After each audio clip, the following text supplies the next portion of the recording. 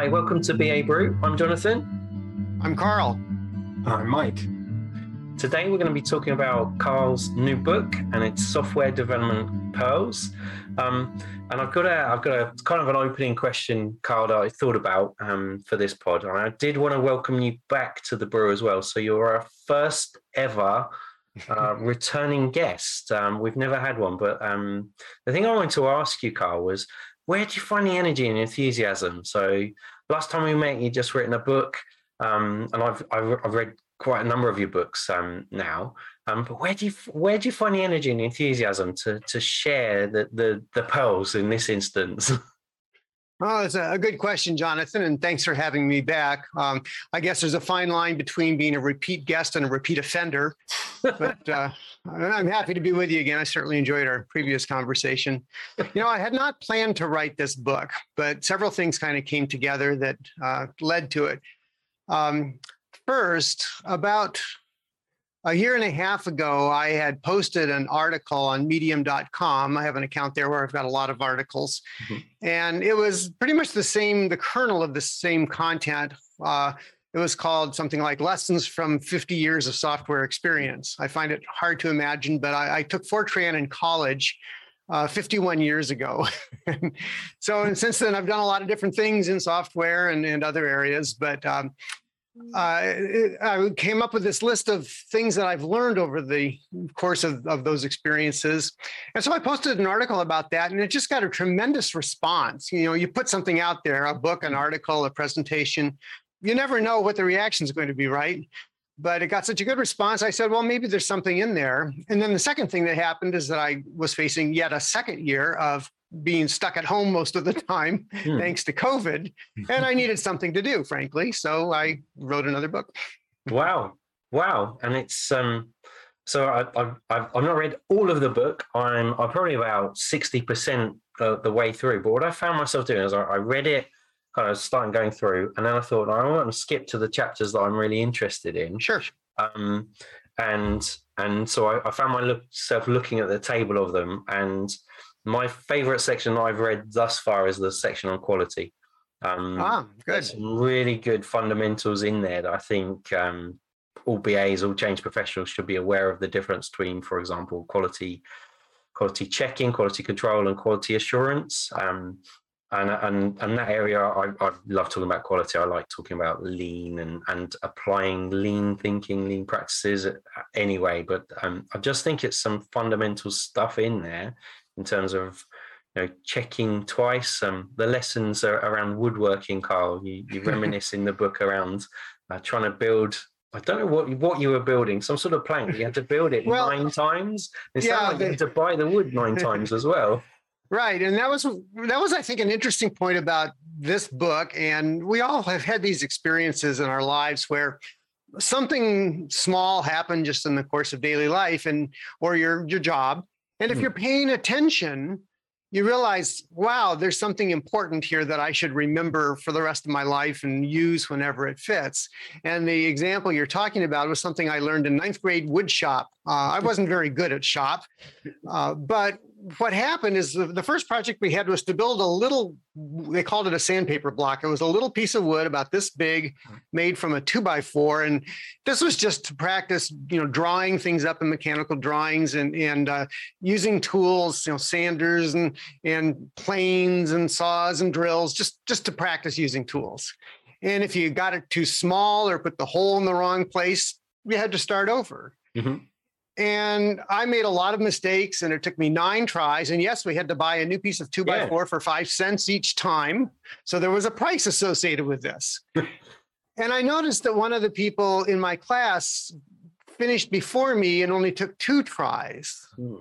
And that was when I really learned the idea about quality, which is, go slow to go fast. I was rushing to get it done, and I made mistakes, and I had to start over. I hate rework. That's another thing I learned from that. I hate doing things over. So that turns into a software development pearl 55 or 60 years later that says, take the time to do it right the first time, and you don't have to do it over, and it's cheaper and faster and less painful. And that's, I think, a powerful lesson that applies to almost anything. Yeah.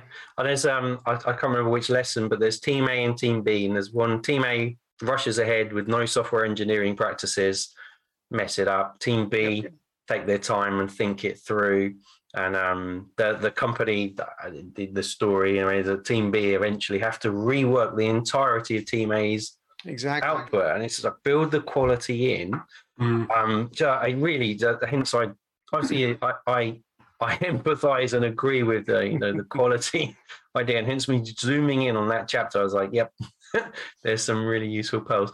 Mike, what stood out for you? Well, just following on that, there's something that really chimed to me on that, which was a phrase that somebody said: "Measure twice, cut once." That was a bit of advice from Woodwork, and thinking about that. Actually, that sort of doing the preparation right beforehand is the thing that helps. And it put me in mind of, I decided I wanted to do a proper curry. So I got a curry recipe book, and I wanted to roast the spices and do everything properly. And I remember going through this, and I'd get so far in the recipe and thought, I haven't got those spices. So I'd get in the car, zoom down the road to the supermarket and get a couple of the spices that were missing, back home, read a bit more of the recipe, and there was another spice that was missing. Zoom down the road. I think I must have gone out 4 times before I realized I need to read the whole recipe to check what I'm supposed to be doing before I nip out in the car again. Needless to say, the meal took me about 6 hours to prepare, with all the journeys out to get the spices, roasting the spices, and I never did a curry from scratch again after that. I thought, I'm just going to get the spices already mixed and already done. But that's probably a good example of where, actually, if I'd just done that proper preparation first, then I'd have been fine after that. Save the time. I had a chemistry teacher in high school who said, when all else fails, read the instructions. It's something like having a Y chromosome, isn't it? That you think, who needs the instructions? Let's just do it. Mike, was the curry, was it worth the wait, the effort that you put into it?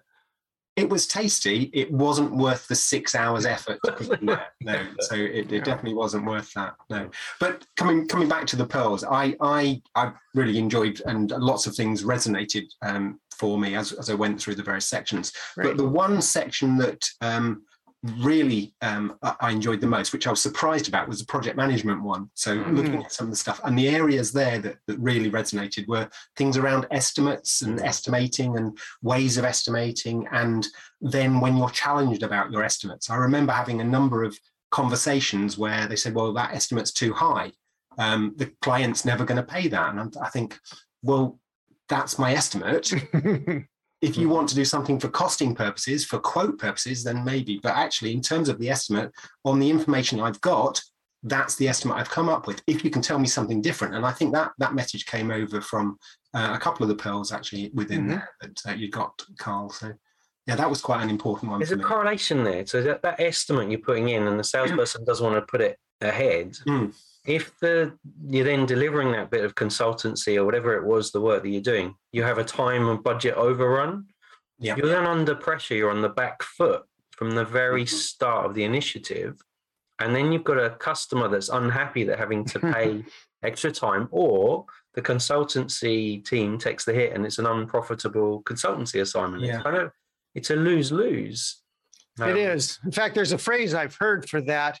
When you're, particularly if you're in a competitive bidding situation where you're concerned about presenting to the client an estimate that they're going to balk at, that's too high, I'm going to go with this other guy. His estimate was much more to my taste.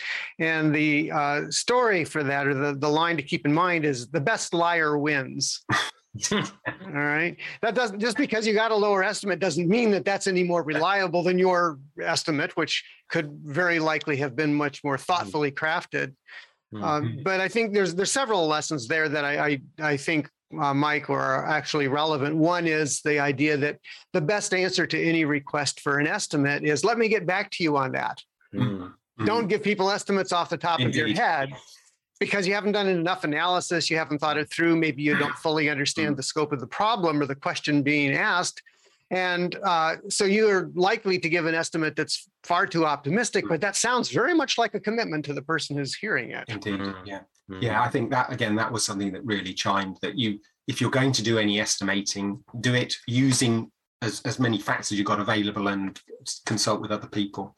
The other thing that it reminded me of as well was the making sure you're communicating what it means as well. I've worked on plenty of projects where you go around and you ask people for individual estimates to pull together into something, and their estimate includes a certain amount of contingency. And then you're pulling the estimates and you put some contingency and you give that to the project manager, who adds in some contingency. And by the end of it, there is so much contingency that it's just, it's ridiculous. So actually having a clear understanding about where the contingency is going to be. I think one of our project managers always used to put contingency in there and identify its contingency on top of the other contingency, because he knew that the managers would say, you take the contingency out, and you think, well, I've still got some contingency, so ha ha ha. See, we play so many games with estimation because nobody likes, giving someone bad news or less than optimistic news. But I was delighted just to hear you say contingency, because one of the biggest issues is that people don't think about contingency buffers at all. Or they just do some artificial expansions, like, well, my estimate was 2 weeks, but something might be wrong, so I'll say 2.5 weeks. Okay, so you sort of just inflate your estimates. But I like what you said, Mike, about explicitly identifying the contingency, because we need to build contingency buffers in. I have a lesson that says icebergs are always larger than they appear. And that I've never seen a project that came out smaller than people thought it was going to be at the end. But a lot of them come out larger. So let's build into our plans explicitly at various points. And there are structured ways to do this, like the critical chain project management, not critical path, but critical chain is a way to do that in an analytical kind of way. And the result is that we can tell when we're tapping into our contingencies and if we know we're still okay.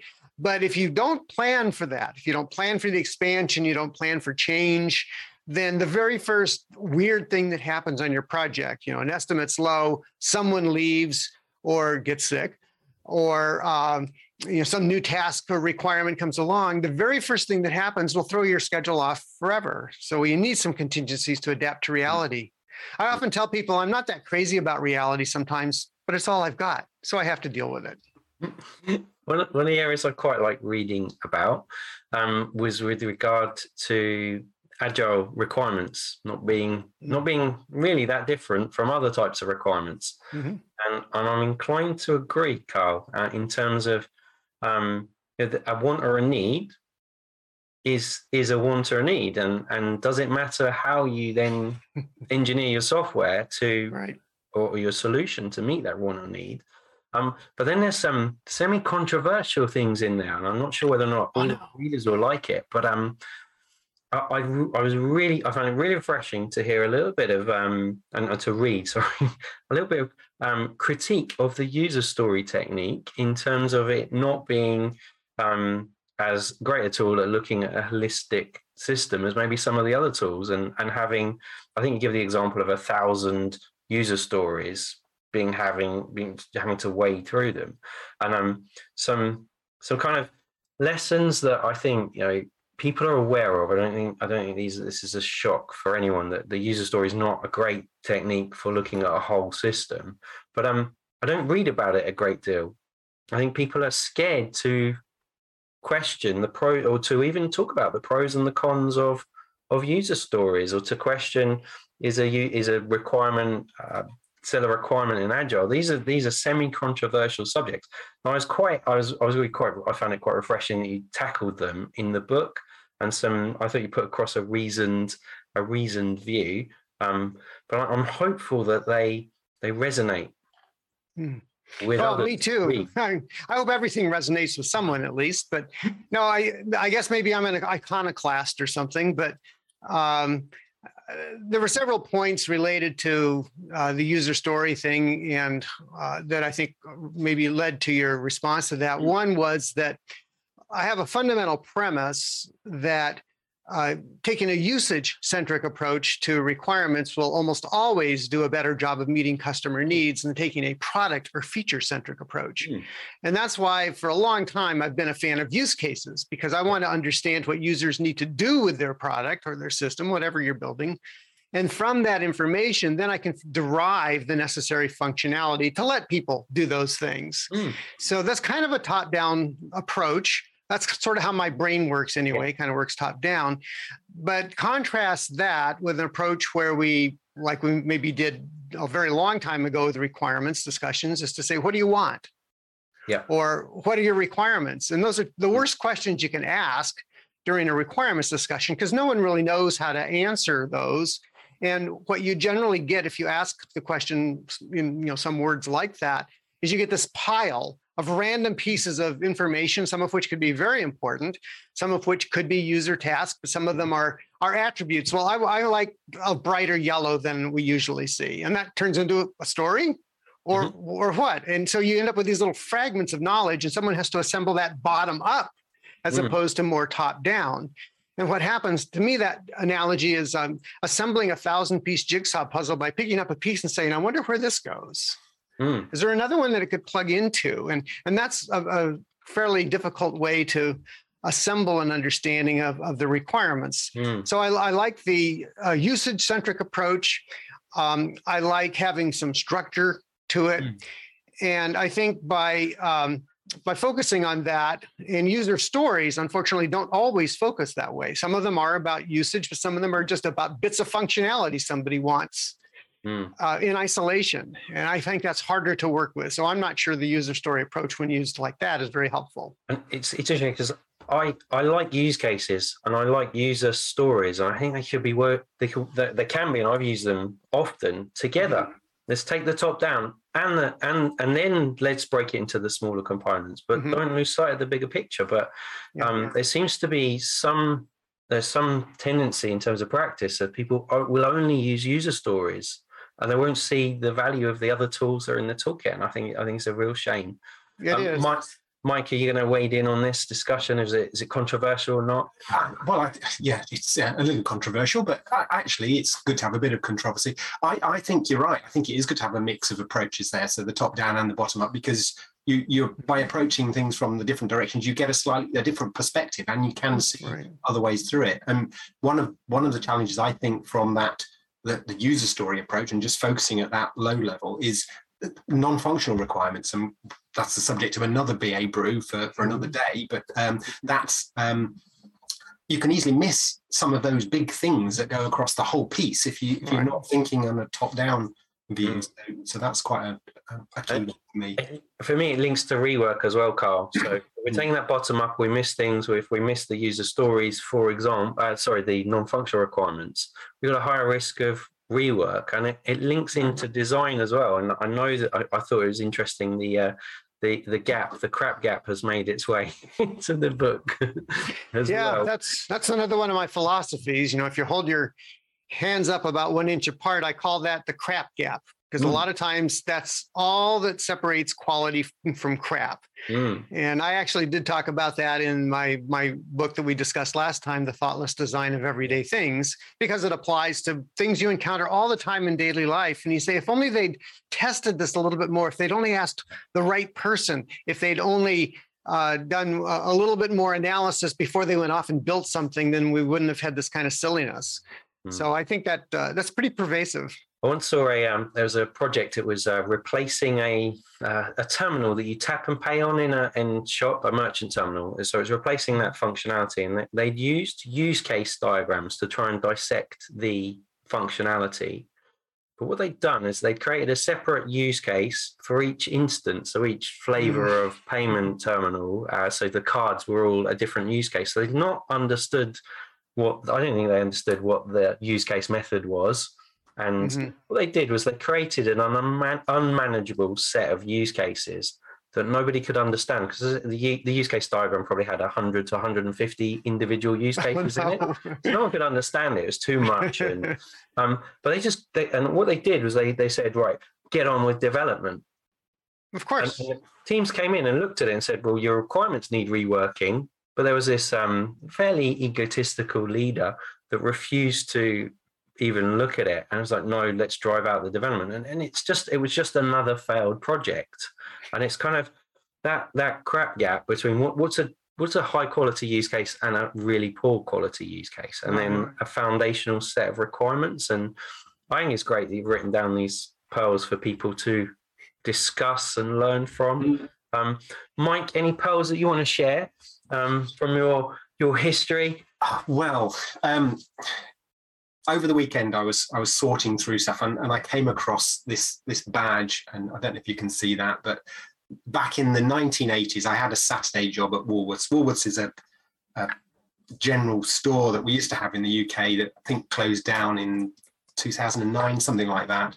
But I had a Saturday job working on the record desk or the record department in the store.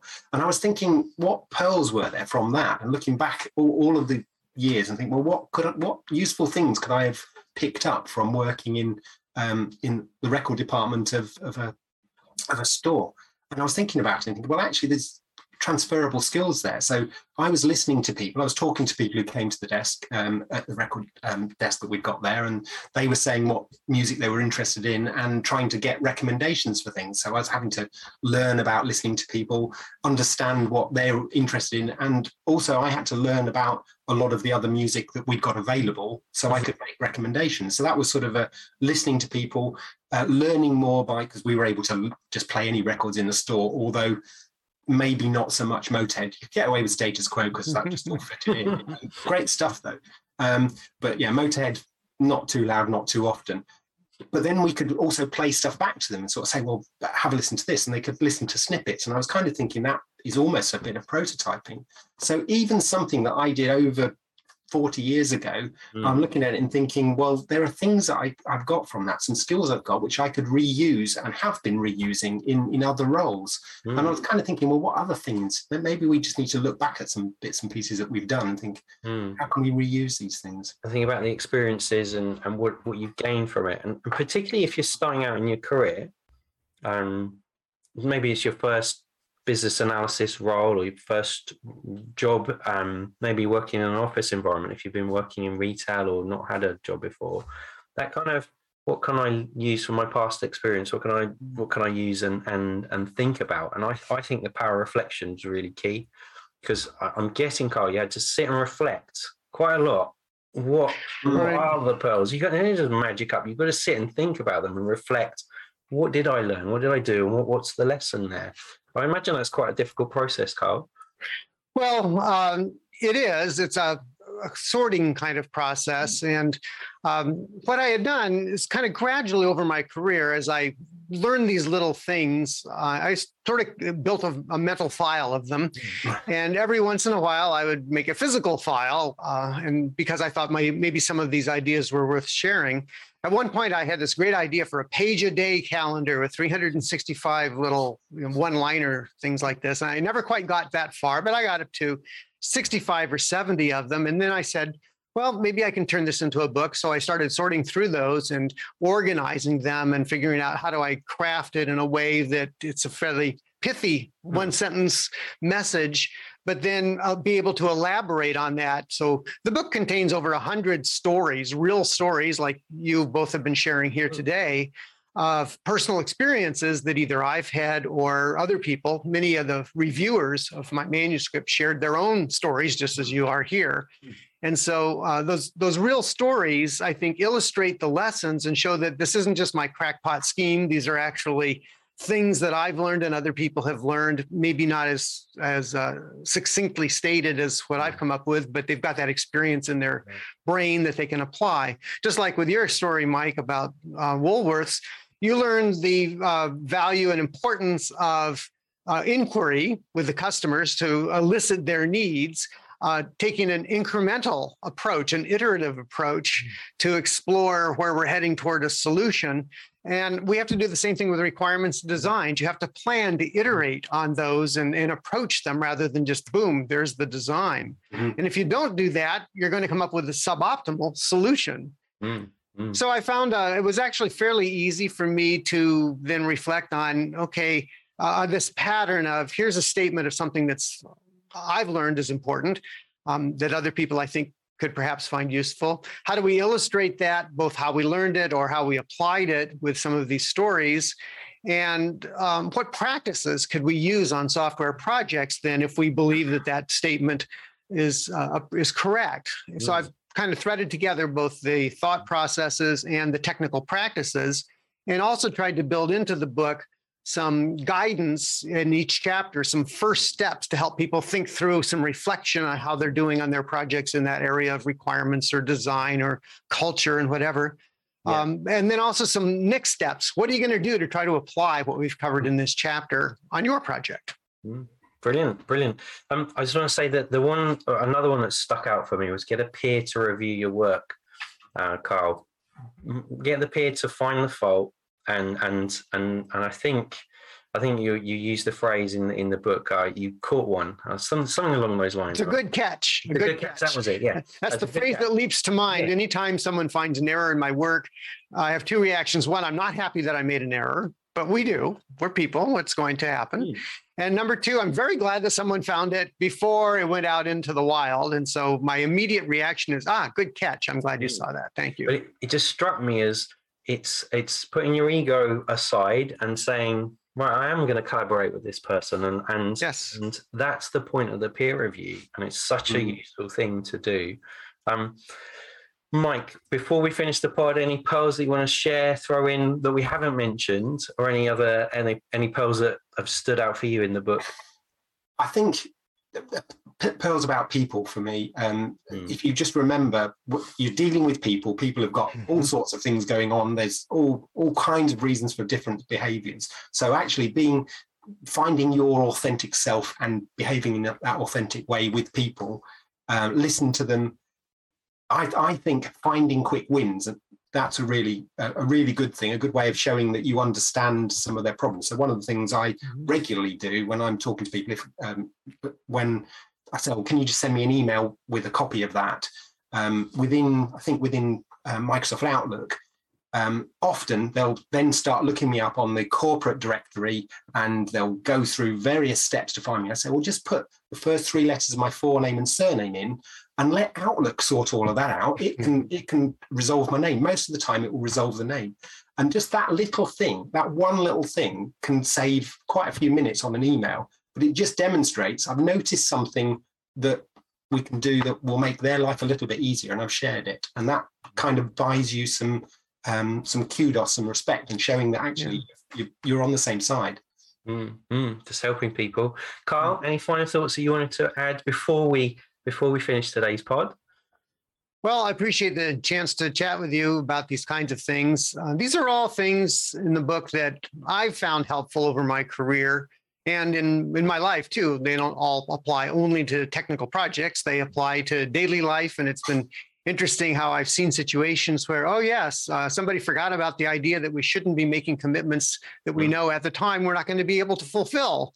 That just causes all kinds of problems. But I've tried to capture a lot of those bits of philosophy and technical observations that I've found helpful and package them in a way that hopefully other people can find accessible. And like you said, Jonathan, you were able to jump ahead to the part that you wanted.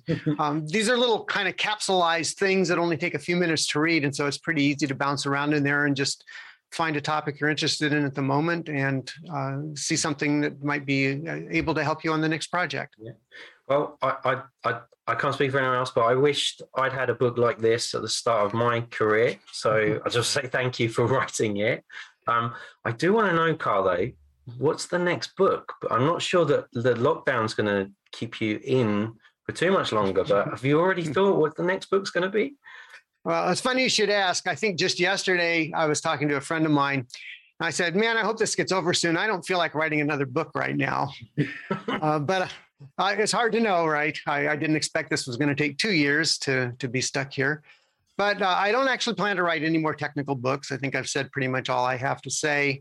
But a few years ago, I wrote my first chunk of fiction. I had a terrific idea for a forensic mystery novel called The Reconstruction. And so I said, I wonder if I can write fiction because the idea was so cool. And so I wrote a novel, and that was the most fun I ever had writing. I have a few more ideas and about fiction writing, so I might do a little bit more of that, or I might just watch TV for a while. I don't know. Well, we'll wait and see. I think I don't know. I think we'll hear from you sooner rather than later. Not impossible. Right. I just want to say, Carl, thank you for joining us for today's brew. It's been fantastic having you as a guest, and I also want to say thanks, Mike, for joining us today, and thanks to everyone for watching and listening, and for those of watching on video, another snippet of the Woolworth badge. But if you've got any ideas for future BA Brew podcasts, or you want to join us even, please do email us. It's babrew@assistkd.com. Thank you.